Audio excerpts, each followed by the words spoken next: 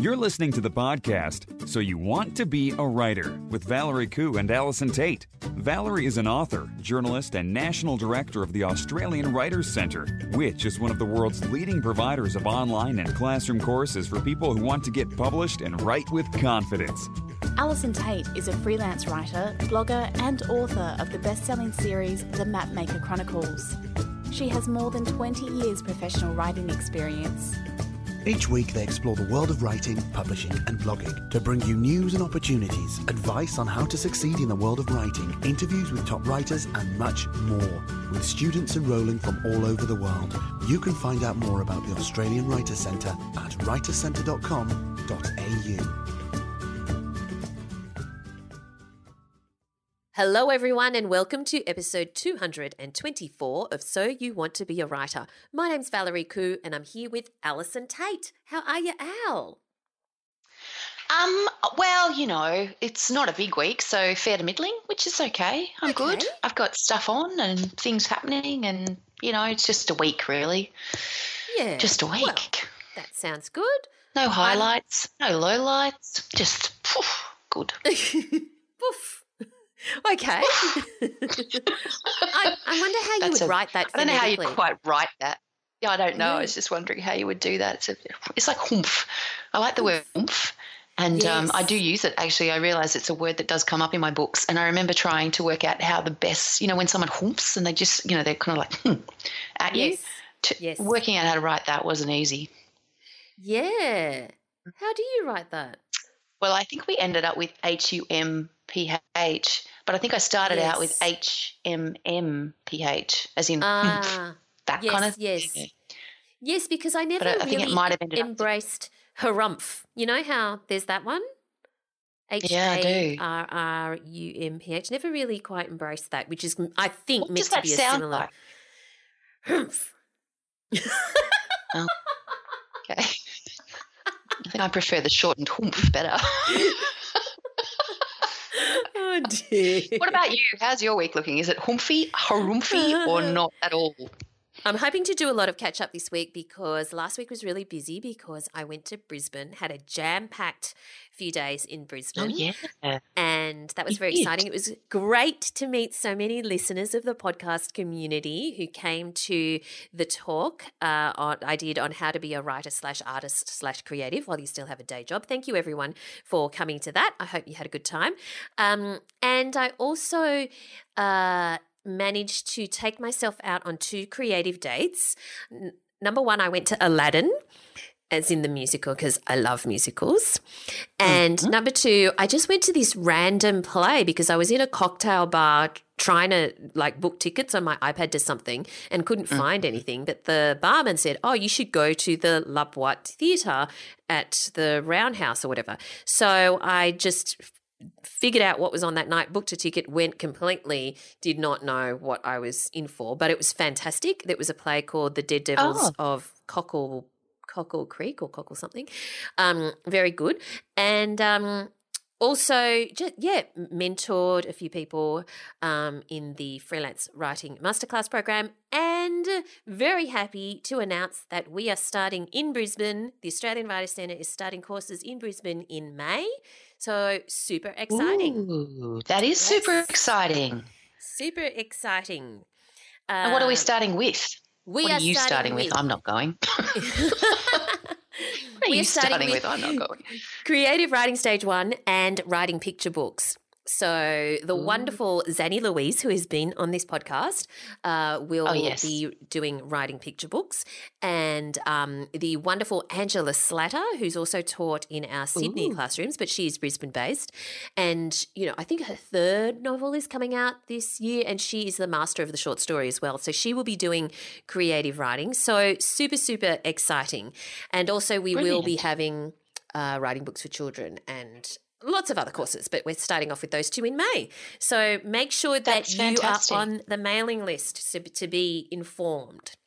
So we should go to Brisbane. Well, speaking of short stories, didn't you make an announcement last week as well? Wasn't there a Furious Fiction winner? Yes. So we received hundreds of entries in the 55-hour window because it's called Furious Fiction for a number of reasons. One of the reasons is that you have to write furiously sometime in those 55 hours. It's the first Friday of every month. We started in February and it starts at 5 p.m. on the Friday.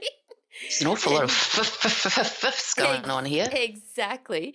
And entrants wrote their best 500-word stories or less than 500, fewer than 500 words.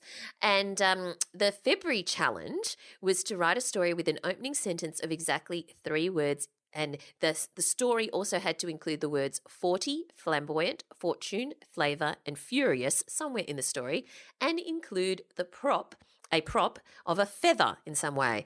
So big congratulations to our winner, Detra Rose, who won the $500 prize money for her moving story, Fill Your Boots. And if you would like to read her story, go to writerscentre.com.au/furious to read Detra Rose's story and also some excellent shortlisted stories.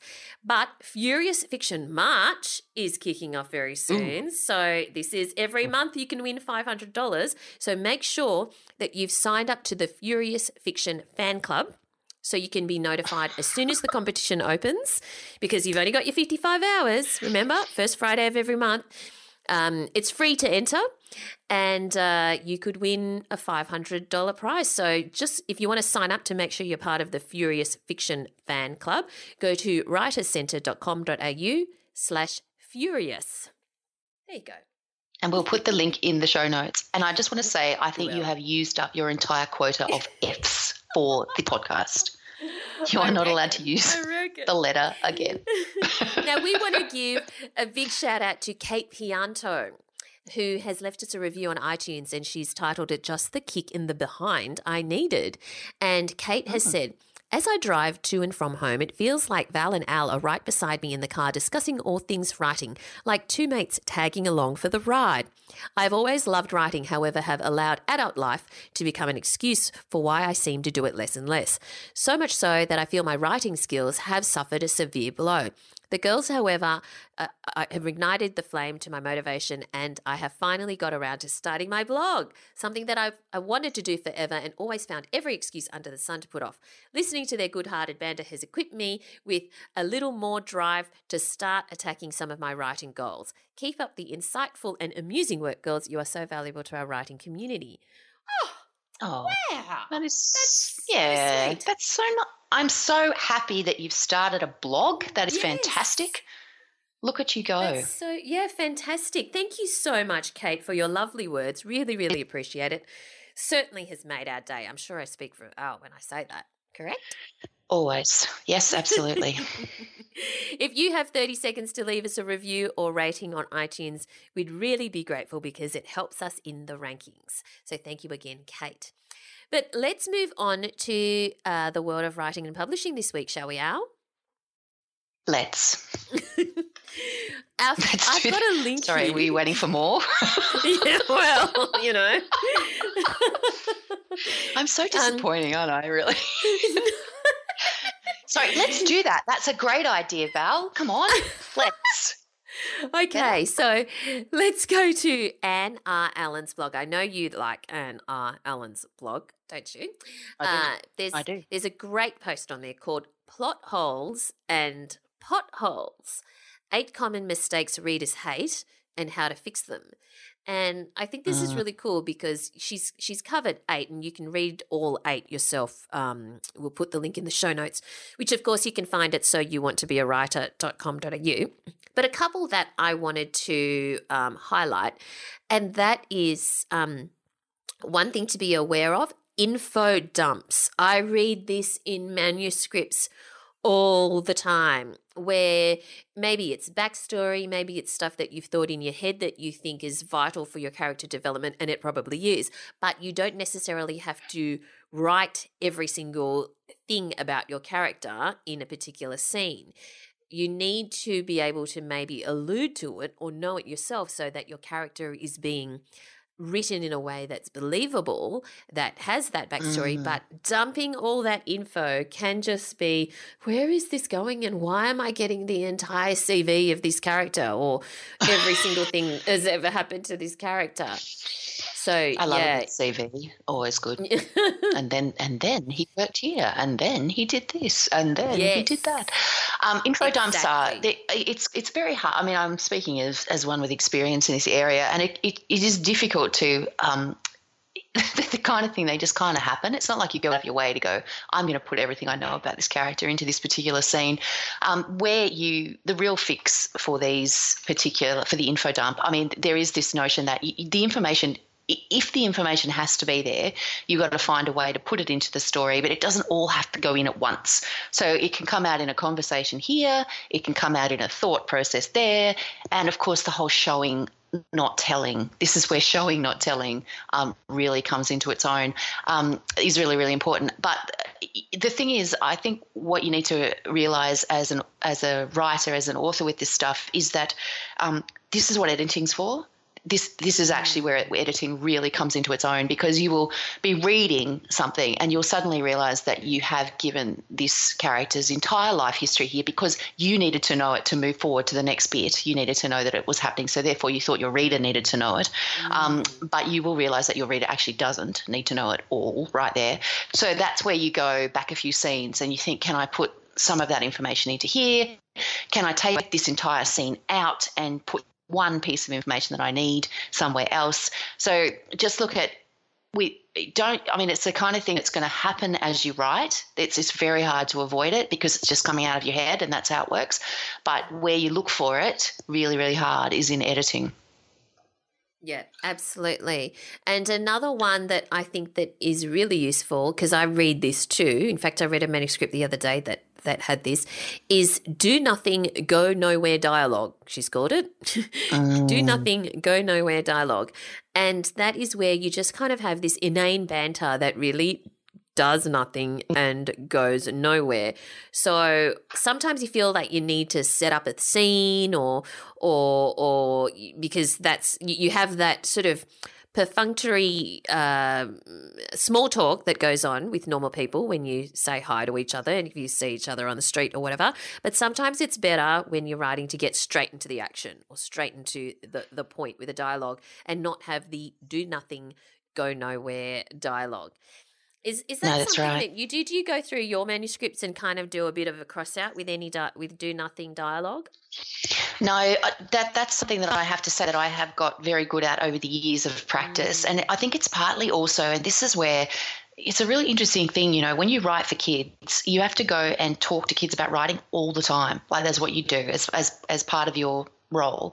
So I'm often in classrooms doing workshops with kids about writing. And one of the things that I always say, one of my points that I give them is always give your characters their best lines. And we have a conversation about how what you want to give them is the stuff that matters. We don't need to know that they answered the phone and said hello.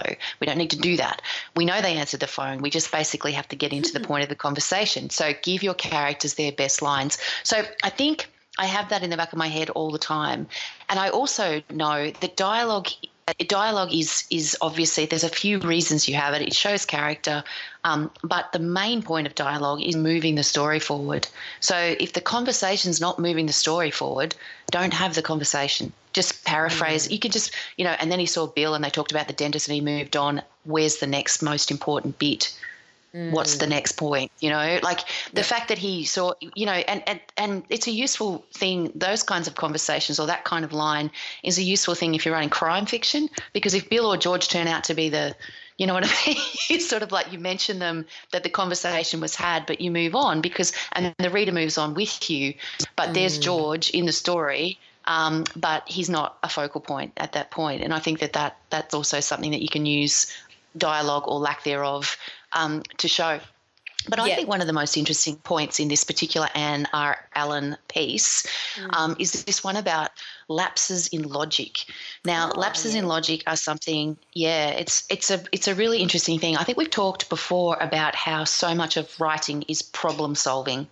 And I actually had a conversation with somebody last week about this, with a writer last week about this. I was doing one of my mentoring coaching sessions, and we were talking about her story and her plot and her manuscript.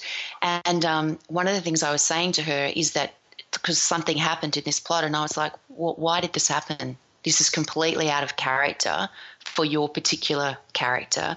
Why did this happen? And she's like, well, I needed the character to be. And I was like, no, this is where you need to come back. This is not about you.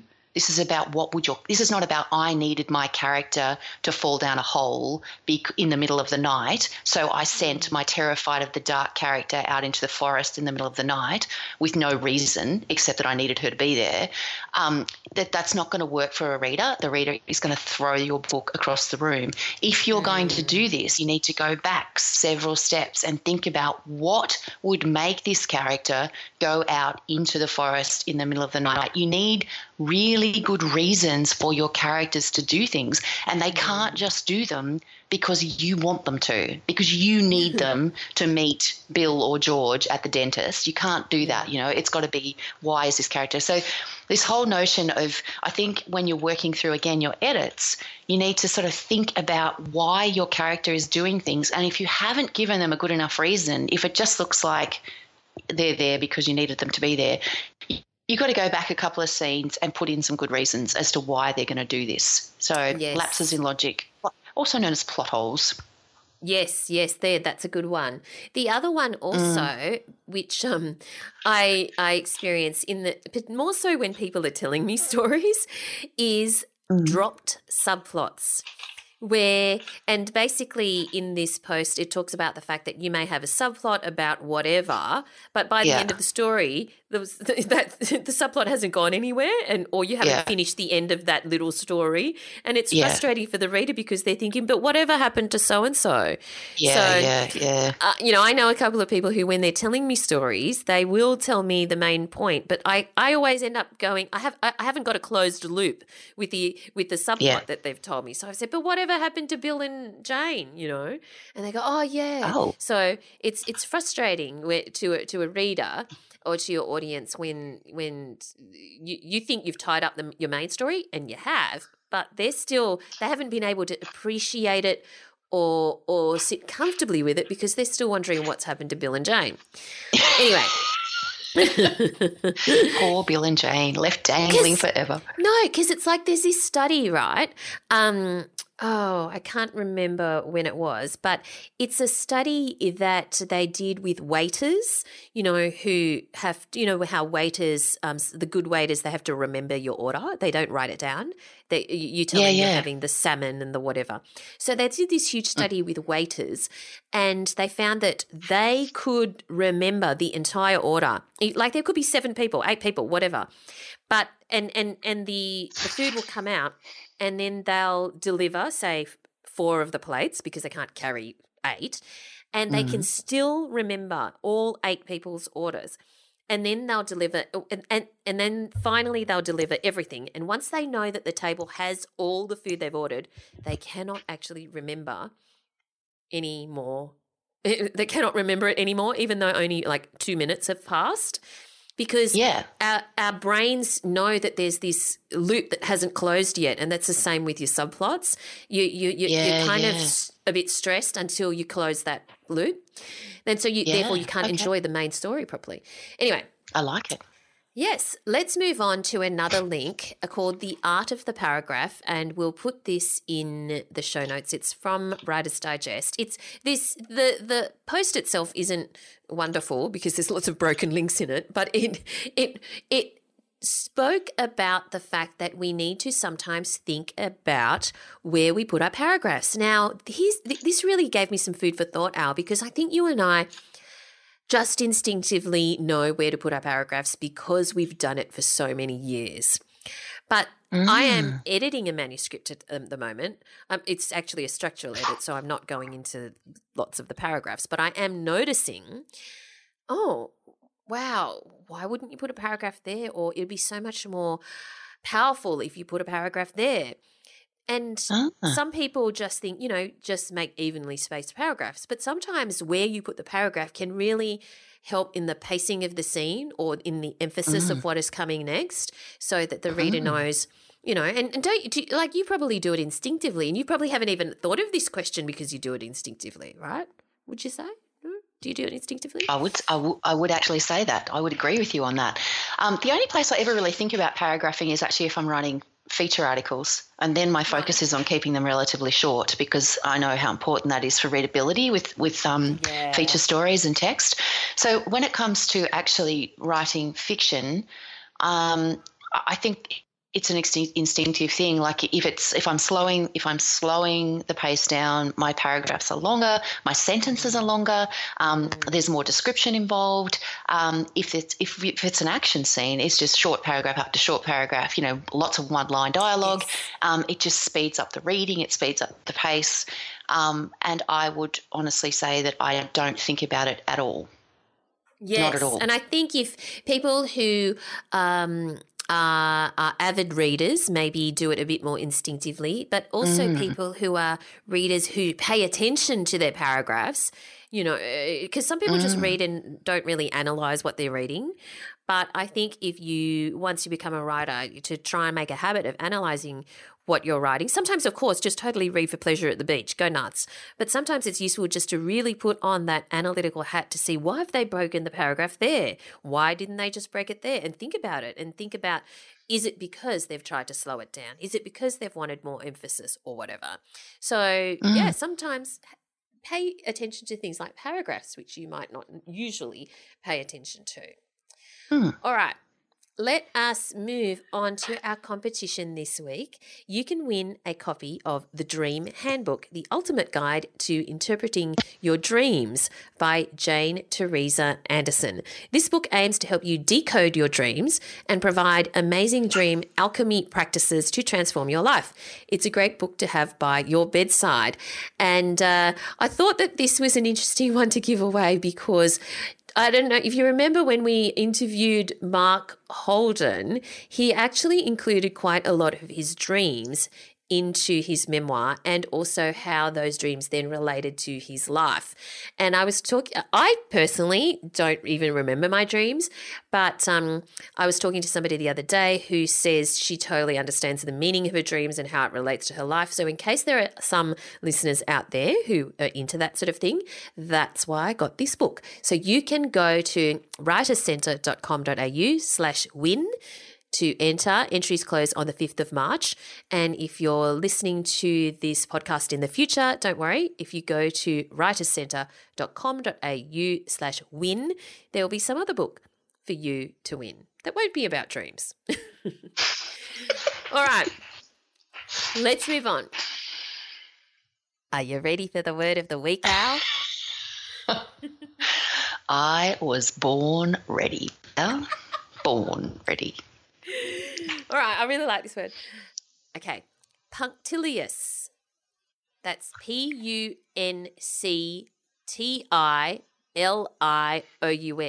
Punctilious.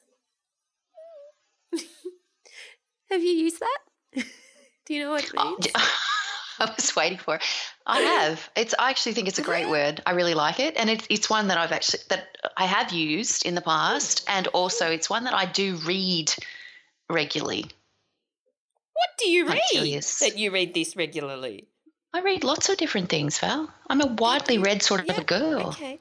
All right. Yeah, it's not a particular. I don't think that's a particularly unusual word. I could be wrong. No, it's not super Podcast unusual. listeners, let me know. Yeah. So I like it. I think it's a great word. Yeah, it's so good. Come on, let's go. All right, tell us all about it. According to the Macquarie Dictionary, this means strict or exact in the observance of forms in conduct or actions. So, like etiquette and stuff. So you might say she curtsied punctiliously when she met the Queen. So the thing is, she may not have actually wanted to do it, but she did it because it was the right thing to do. But what I thought was interesting about the word punctilious is that it does come from the word punctilio, which means small point. And that word punctilio also influenced the word punctual, which obviously means to be on time, but originally meant to be precise on every point, and puncture, to make small points or small pricks, and punctuation, which is making small marks in your writing. Cool, huh? Very cool. Super cool, one might even say. Super cool. All right, awesome. Let's move on then. Who's our writer in residence this week? Well, this week we are talking to Eliza Henry Jones. And so Eliza, I remember a few years ago that what was then called the Pink Fibro Book Club, we used to read a book every month and everyone would talk about it, and we had live sort of Facebook interviews, with when I say live, we didn't have video options back in those days. We only had the typing option, but because it was a couple of years ago. But we used to do chats, Facebook chats, whatever. And Eliza was one of our featured authors because she had a book called In the Quiet, which was a book for adults. She was only quite young at the time, but it was a book for adults, and it was really well received, and it was shortlisted for a whole bunch of awards, and it was very, very popular. It was a very popular read with the Pink Fibro Book Club at that time. So I was really interested when I saw that Eliza now has a book for young adults coming out. So she's since written a second adult book, and now she's got her first young adult novel coming out as well. And I was really interested to talk to her about the differences that she's found writing for the two different audiences. And as you'll find in the interview, one of the things that I was interested in was when I read In the Quiet, which was her first novel, I thought that one of the things that was particularly good about that book was the teen characters. She did a very, very good job of depicting those teen characters. So I wanted to ask her about how she found that with regards to writing for young adults as opposed to adults. So here is our interview.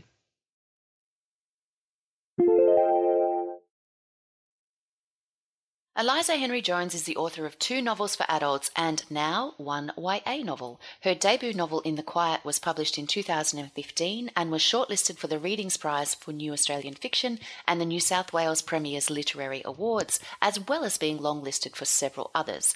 Her second novel, Ache, was released in June last year, and now we have her first young adult novel, P is for Pearl, published in March 2018. So, welcome to the program, Eliza. Thank you. All right, so we are going to go way back to the hazy mists of time of 2015 and back to the beginning. Can you tell us a bit about how In the Quiet came to be published? Okay, well, for me, writing has always been something that I just do. So I've written a manuscript every year since I was 14, and writing's always been my passion, and I didn't really feel like I was good enough to make a career out of it. So I went down the psychology route and ended up working in a drug and alcohol centre, working with families and children. In the meantime, I was sort of, busily on the side on weekends and at nights just writing away. And in 2011, I finished a manuscript and I sent it off to an agent called Sally Bird, and she picked it up. And I sort of thought, great, this is happening, I'm going to get published. I was so excited, and manuscript went out and I got a whole lot of, we like your writing, but not this manuscript. It wasn't marketable. It didn't have enough of a hook. It was very, very quiet. In the meantime, I had written another novel called In the Quiet, and my agent read it and she said she really loved it, but it was quite a quiet story, and she was concerned that we wouldn't get a different response than the previous one, but, out it went. And it went out to 10 publishers and I ended up with 5 offers. Gosh. Which absolutely blew my little brain, because I had completely and utterly geared myself up for, another 10 thanks but no thanks spread over the better part of a year. And I ended up signing a 3-book deal with HarperCollins, which was an absolute dream come true, and I still pinch myself. So interestingly, what do you think, if you look at those 2 manuscripts now with, the benefit of hindsight and all those things, can you see why that one was everyone was so excited about that one, but not about the first one that you sent out? I've only looked back at the previous one very briefly because I find it a little bit cringy. You're scared, aren't you? Yeah. I understand. But when I did look over it, it isn't as strong as in The Quiet. The voice isn't as strong. The characters aren't as engaging, I don't think, well, for me anyway. But I think I'm still surprised that there was such a discrepancy between the two. And I guess that just comes back to it's such a subjective thing. It is, isn't it? And that's, I guess, something that you really only learn through the experience of going through the process. Isn't that right? Absolutely. So you like a quiet book? Like, I'm getting the vibe here that you quite enjoy a quiet book. When you talk about a quiet book, what do you mean by that? I think a book that's probably more character-driven than plot-driven. So my two, well, I think Pierce of Pearl as well, so all three of my novels, they're very character-focused. They're very much about people's relationships with each other, how they're dealing with grief and trauma, what their internal world is like, rather than being really plot-driven and whodunit and a real page-turner in that sense.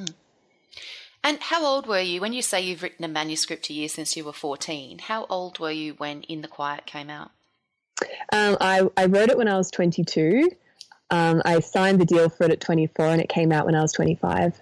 Right, because that's the other thing too. It all takes an awful lot of time, doesn't it? It really does. It really does. So was there anything apart from that time factor, was there anything about the publishing process that surprised you?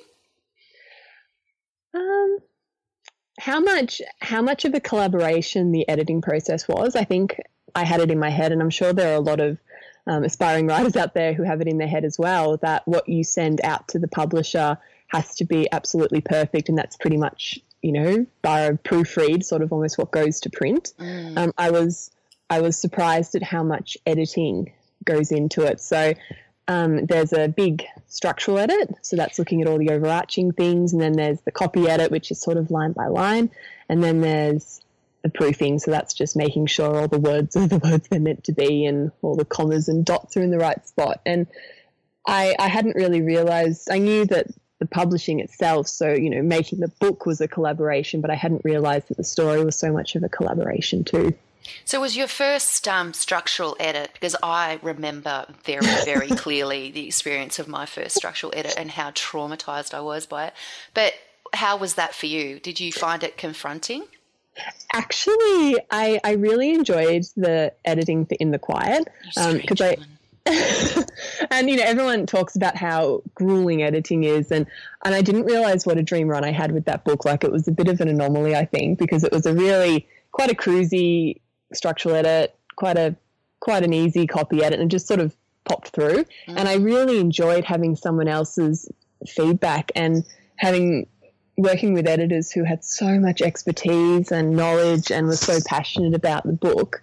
Being able to actually work with them was incredible. But so I sort of went into Ake, and Ake ended up being rewritten entirely once, 2 big structural edits, and I think it was 2 copy edits as well. So I sort of went into that thinking, I've got this, I know what to expect, and it was just a completely different creature. So was Ake also, was it something that you started from scratch after In the Quiet was taken up, or was it something that you had begun earlier and was something that you were then, redrafting, etc., for publication? Once I finish a manuscript, I immediately start the next one. Right. And it's sort of out of habit. It's what I've always done. And it's also a way to deal with the anxiety of having your work out there, which I find I struggle with quite a lot. Yes. So I sort of transfer all of my anxiety and emotional neediness onto the whatever manuscript I'm working on at the moment. So I'd already written a couple of drafts of Ake by the time In the Quiet came out. And I got the idea for it, actually. I heard a talk at a trauma conference I was presenting at, and it was about transgenerational bushfire trauma, and it really sort of clicked into place that was something I wanted to write about, because I'd sort of grown up with bushfire stories. So that was, well and truly in the process of becoming a book when In the Quiet came out. All right, so when In the Quiet came out, and it was so well received, like it really was one of those books that sort of was, you know, popped out of the ether, and lots of people were talking about it. And what did you feel then that put pressure on you for your second novel? Or was the fact that you had already written it, drafted it, did that sort of help to take the pressure off? It was a lot of pressure. It was, the writing experience was completely different for me. Writing In the Quiet, I just was writing it for me, basically. You know, I sort of had it in my head that, you know, if it got published, that would be really nice. But I wrote what I wanted. I wrote it for myself. And suddenly with Ache, I had this idea of all these people that were going to read it and whether they were going to find that it was good enough. So suddenly I was thinking about, you know, is the editor going to like it? Is the publisher going to like it? Is the Marcoms team going to like it? And that took a little bit of negotiating in my head to sort of be able to still tap into that creativity and just get it written. So what did you do to deal with that? How did you manage it? I actually, and this probably sounds a bit funny, but I tell myself that how all of that stuff, so how the book's edited, how it's marketed, how it sells, how it's reviewed, all of that, none of that is actually my business. Right. Which is true. So that's sort of how I frame it. My job is to just write the story. I'll do my best. And then, you know, there's no point being debilitated about whether or not someone's going to like it or engage with it yet. You know, I'll cross that bridge when I come to it. I've just got to get it down on the paper and all that stuff. Not my business. Yeah, it's interesting, isn't it? Because a friend of mine, when I was working on different manuscripts and I was, you know, freaking out on the ceiling, and she used to say to me, the only thing you can control in this process is what goes on the page. That's it. That's all you Absolutely. got, what goes on the page. And I think if you kind of can tap into that, it does help a great deal to just keep you focused, doesn't it? Absolutely. Now, In the Quiet, can you just, for those readers out there who perhaps, you know, didn't read it a few years ago, can you just give us a little précis of what that story was about? So In the Quiet is narrated by a mother who's died. And I think some people hear that and they think it's going to be a bit sci-fi or a bit, you know, full of ghosts or whatever, but it's actually, it's very much just realism. And it's basically this woman watching her family after she's died and the different ways that they're coping with her death. And it sounds probably a lot darker than it actually is. There's a lot of warmth in it. There's a lot of joy. There's a lot of humour. And it was sort of came from me working in a parenting program at a drug and alcohol centre and working with a lot of mothers and actually spending quite a lot of time thinking about what mothering actually is and what families are and how people cope with trauma and grief. Yeah, so I read In the Quiet with my online book club, which at the time was known as the Pink Fibro Book Club, and it was very well received. Like, there was a lot of love in the room. But one thing that particularly struck me at the time was just how well you wrote the teen characters in the novel. They were very realistic. So I admit I was unsurprised when I heard you had a YA novel coming out. I was like, yes, this makes perfect sense. What did surprise me, however, was when I learned that this particular novel, P is for Pearl, is based on a manuscript that you drafted in your teens. Now, so my question then has to be, how similar is the final product to that first manuscript that you wrote? And how old were you when you wrote it? I was 16 when I wrote it. And I actually, because I was 17 in year 12. So I wrote it sort of towards the end of year 11. And then in year 12, I actually, for my final art project, I typeset all the pages, I designed the cover, and my very lovely art teacher took me down to a printing press and they turned it into a hardcover book. Awesome. So it was called Wade's Point back then, which isn't nearly as good a title. And it's the sort of, so it's very much split into like the backstory and the present day narrative. The present day narrative has changed quite a lot. The characters are fairly similar, but there's a lot more emphasis on, there's a lot more romance in it now, there's a lot more emphasis on school, but the backstory, which is explored through Gwen's diary entries, Gwen's the main character, that's almost word for word what I wrote when I was 16. So what made you pull that out and go, let's revisit and see whether we can, get this out there? I was actually talking to one of the HarperCollins sales reps at an event for In the Quiet, and I think I'd been talking to the group about how I'd written, quite prolifically as a teenager. And Michelle told me to go back into my drawer of manuscripts and to look at what was in there. And because I'd sort of just written them all off, and I went back in there and pulled out a few, and mostly they're sort of bad Saddle Club fan fiction.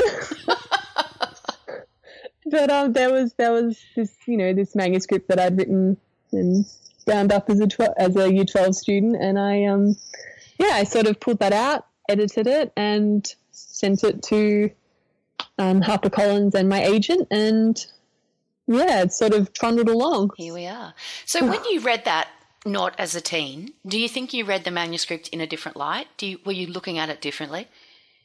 It was a really weird experience, actually, because I think normally when you're editing your writing, it's something that you've written in the last few months or maybe the last couple of years at a stretch. And I hadn't realised how much the story had sort of set. It was almost like a memory, because I'd written it, 12 years ago. It was like a memory, and it was quite hard for me to think in terms of editing it structurally, because it felt so cemented and it just was what it was. So it was quite a mind bend trying to get back into that world. But some things hadn't aged very well, and it was interesting. Like I'd put my favourite meals or songs I'd liked or little experiences or conversations I'd overheard. So it was almost like reading a diary. It's crazy, isn't it? Because, I read things now, like even things that are published, like I will have to go back and check on things in the Mapmaker Chronicles for something I'm doing.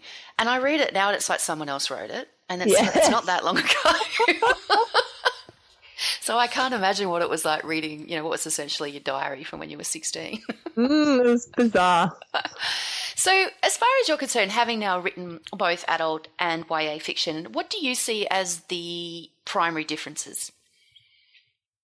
Not as much as I would have thought there'd be. And I think that is to do with the sort of story that Pearl is. It deals with very similar issues to my adult books. But I think for me that there's no difference in the complexity or the emotions that are in there, or the, the quite dark events. They're very similar in that way. And I think often there's this tendency to sort of underestimate teens and assume that they've got less capacity for emotional complexity or, whatever it is. And I think writing P is for Pearl really emphasised for me that, they shouldn't be underestimated at all. So you didn't find that you had to think about your reader differently when writing P is for Pearl? Like, did you have to have a teen in your head, or did you have kind of yourself as a teen in your head already? Probably myself as a teen. And of course there's the things like, drinking and swearing and, drug use or whatever it might be that, you wouldn't think twice about putting in an adult book that, you probably aren't going to put into a 14 plus young adult book. But that for me is very surface. Yeah, okay. So the friendship aspect of P is for Pearl is something that's been very well reviewed, like that inside the sort of teen friendship vibe. Do you think it's because that first draft was written while you were just in that zone? I think so. And I actually worked the friendship stuff. It was there, but that's something I really emphasised and highlighted when I came back to it. Oh, okay. So you actually brought that out in the editing. Yes. And when you're doing that, like just from a craft perspective, how do you do that? What sort of things do you look at doing when you think to yourself, the friendship aspect of this is something I really want, to bring out? What do you do to kind of do that? Is it a case of rewriting scenes? Is it a case of rewriting dialogue? How do you, bring that friendship to the fore? For me, I've actually based the friendship between Gwen and Loretta on my friend Maddie, who I've grown up with. And so it was sort of just a question of what would Maddie do when I was editing it. Does Maddie know this? No, she doesn't actually. Oh, you've been outed. So for me, it was very much just almost getting into my own head and thinking, okay, if this was me and Maddie having this, this conversation or walking down the beach, what would happen? So it is probably more. There are more autobiographical elements in this story than either of my other adult works. Okay. Your first two novels were kind of towards the literary fiction end of the bookshelf. Would you put P is for Pearl in the same area or not so much? I really struggle with what literary actually is. and both. I spend a lot of time, just pondering all the different ways that books can be labelled and categorised. I think that it definitely would fall into the sort of same spot as on the young adult scale that Ache and In the Quiet fall on the adult scale. Yeah, that makes sense, yeah. Well, that's your thing, isn't it? That's your style and your voice. So you're not going to change them to write a different sort of demographic, are you? You just bring the same style of voice to a different demographic, so that makes sense. So now that you've been published in both kind of areas, do you feel yourself naturally gravitating towards one or the other for future ideas? I'm actually planning to sort of do a swap every year at this stage. So my next book out will be an adult book and then it'll be another YA. And so, I think they complement each other quite nicely, and I'm really enjoying sort of shifting between the two, I guess they're genres. So at the moment I'm sort of at the tail end of my next adult book, and I've started sort of mulling about what my next YA might be about, and it's almost a slightly, sort of completely different headspace, but it's just enough to feel like you're not going to go stale. Yeah. Okay. And have you seen different approaches in the marketing of your books, like in the sense of how much promotion you do yourself through social media and other activities? Do you need to get more engaged online for the YA stuff or not? That's a good question. I'm full of good questions. It's what I do. I tend to spend most of my time on Instagram, where I post a lot of pictures of my animals and all the stuff I'm growing in my garden because I am 90 years old. You sound like me. But in terms of what I'm sort of posting, I haven't shifted that yet. I might find that I need to as I sort of go along.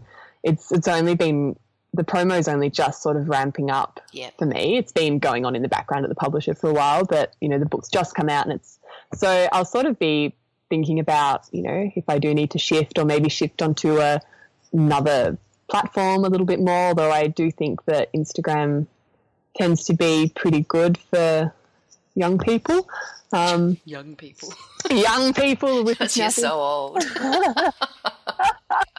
So I haven't changed anything yet, but I'll see how I go. And I'm, going to be doing some school visits and that sort of thing, which I'm really excited about. Yes, I was going to ask you about that, whether or not that was a new sort of area for you and how you felt about the whole school visit thing. I'm super excited. I used to run therapy groups for young people, and it's something I've really missed, having that interaction. So you're ready for Year 9 boys on a Friday afternoon? Oh, gosh. We had this Is conversation. anyone ever ready for Year 9 boys on a Friday afternoon? No, it's so funny because I've never forgotten. We interviewed Tristan Banks, the author who does middle grade and YA, and he was telling us about this nightmare school visit that was a whole, it was like a group of, however many Year 9 boys on a Friday afternoon. And he said he's never worked so hard. So, say no is all I can say. So are you a full-time writer now, or are you fitting writing in around other stuff? At the moment, I'm writing full-time. So I'm working on my novels, and then I do a bit of freelance stuff. I judge competitions. And we're also looking at turning our little tiny farm into something that's semi-commercial. So I've been working away on that as well. Terrific.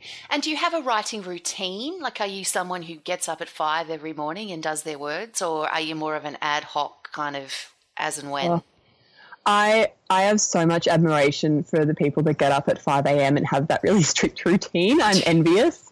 I'm incredibly ad hoc. I don't plot things. I don't I don't have plans. I don't have set writing hours. I'll write in really big chunks. So I recently, to finish the version of the adult book that I'm working on, I think it was 16 or 17 straight hours. And then I slept for 5 and then I did another 9. Wow. And did you have carpal tunnel issues after that? It's a lot of typing. I felt pretty out of it. Yeah, that's incredible. Okay, so you're not sort of 1,000 words a day. You're more like, no. I got to get this done and down and into it. Okay. And are you someone who has lots, like your writing process, do you have lots and lots of ideas all the time, or do you find that the next big idea sort of comes as you're finishing up with something else? I constantly have ideas, and sometimes for me the big tricky thing is actually being able to work out which ideas are actually going to go somewhere and have enough substance to them. Sometimes I don't work that out until I'm halfway through a very bad manuscript. Awkward. Yes. Do you, when you have an idea, if you're working on something, like, for example, you're finishing up the adult novel at the moment, do you, and you've got some random new idea comes along, what do you do with it? Do you put it all in a file and come back to it later? Or do you get yourself distracted and write 10,000 words before you know it and then think, oh no, I need to finish this other thing? Or how do you manage all of those ideas that you have?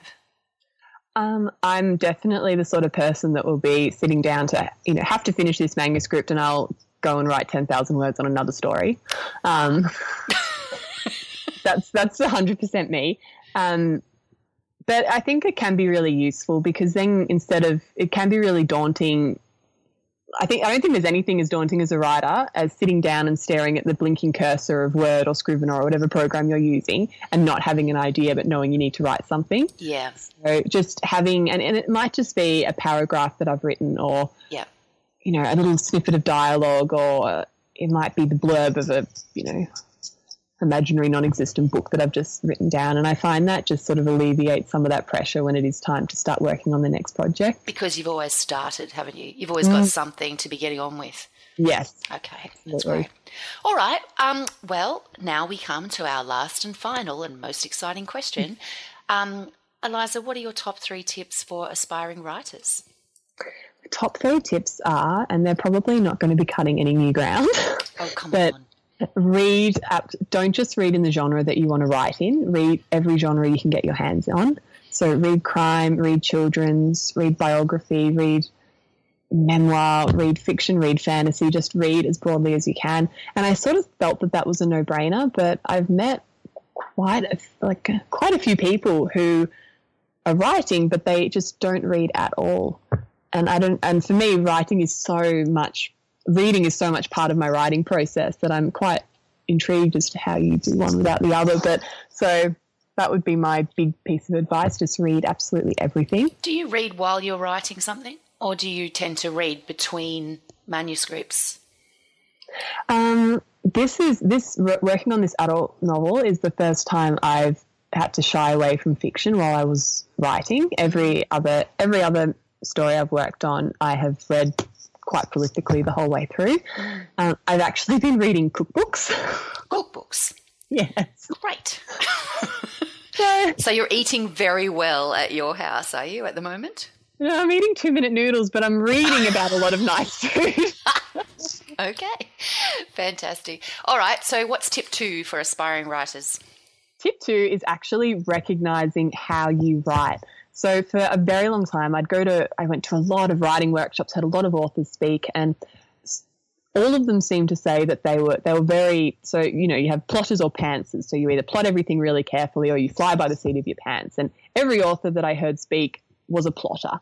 So I went home and I tried to plot everything and, be very, very organized and have every chapter outlined and all that sort of thing. And it's just not how my brain operates, and it was sort of pushing a boulder up a hill, and it made things really difficult. So I think being able to recognize how you write, so whether you're the sort of person that needs to, write, 500 or 1,000 words every day, or whether you're better off writing in a big stint once or twice a week and then just letting it sit and churn away in the back of your head in between, or, whether you need to write chronologically, or whether it's better for you to just write all the scenes that jump out at you. So being really critical and really interrogating whether how you're writing is what's best for your brain and how you operate, I think is really important. Very good advice. And number 3? Number 3 is let your writing sit for as long as you possibly can. And I'm still guilty of this. I'll finish something and I'll immediately want to send it off. And you actually can't pick up on things. I mean, it's difficult to pick up in things, you know, in your own writing anyway, but the more time you give yourself in between the writing and the reading, the more likely that you are actually going to pick up those typos, pick up the inconsistencies in the scenes, pick up all those little things. So, I think that is advice that is circulated a lot, just, you know, put your writing in a drawer, but it is really hard to do, and it's so important. So true. It's hard to fight that urge, isn't it? To just be like, this is done. I'm sending it. This is great. I've had enough. Yes. All right. Well, thank you so much for your time today. We wish you all the best with P is for Pearl and with the other works that you're on. Where can people find you online? What is your website address? My website address is www.elizahenryjones.com, and I'm Eliza Henry Jones on Instagram as well. And is that your main social? That's my main. Insta? Yeah, okay. I am on Twitter, and I've got Twitter and Facebook pages as well, but Instagram is like my happy place. That's where you like to be. And that's the thing with social media, isn't it? You need to find your happy place and work on that, as opposed to trying to spread yourself too thin in places that you don't particularly want to be. All right. Well, brilliant. Thank you so much. And we'll look forward to seeing how P is for Pearl goes out there in the big world. Thank you so much for having me.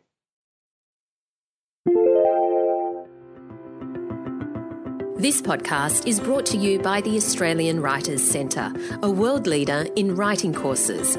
If you'd like to write fiction for kids and teens, our 5-week online course, Become a Children's Author, will help you get there faster. Find your voice, create characters, dialogue and plots to fit your age group, and write compelling stories that young readers will love, all in a couple of hours a week. You'll also enjoy the convenience of learning from anywhere and get your very own tutor providing personal feedback on your writing. Find out more at writerscentre.com.au/children's author. That's writerscentre.com.au/children's author.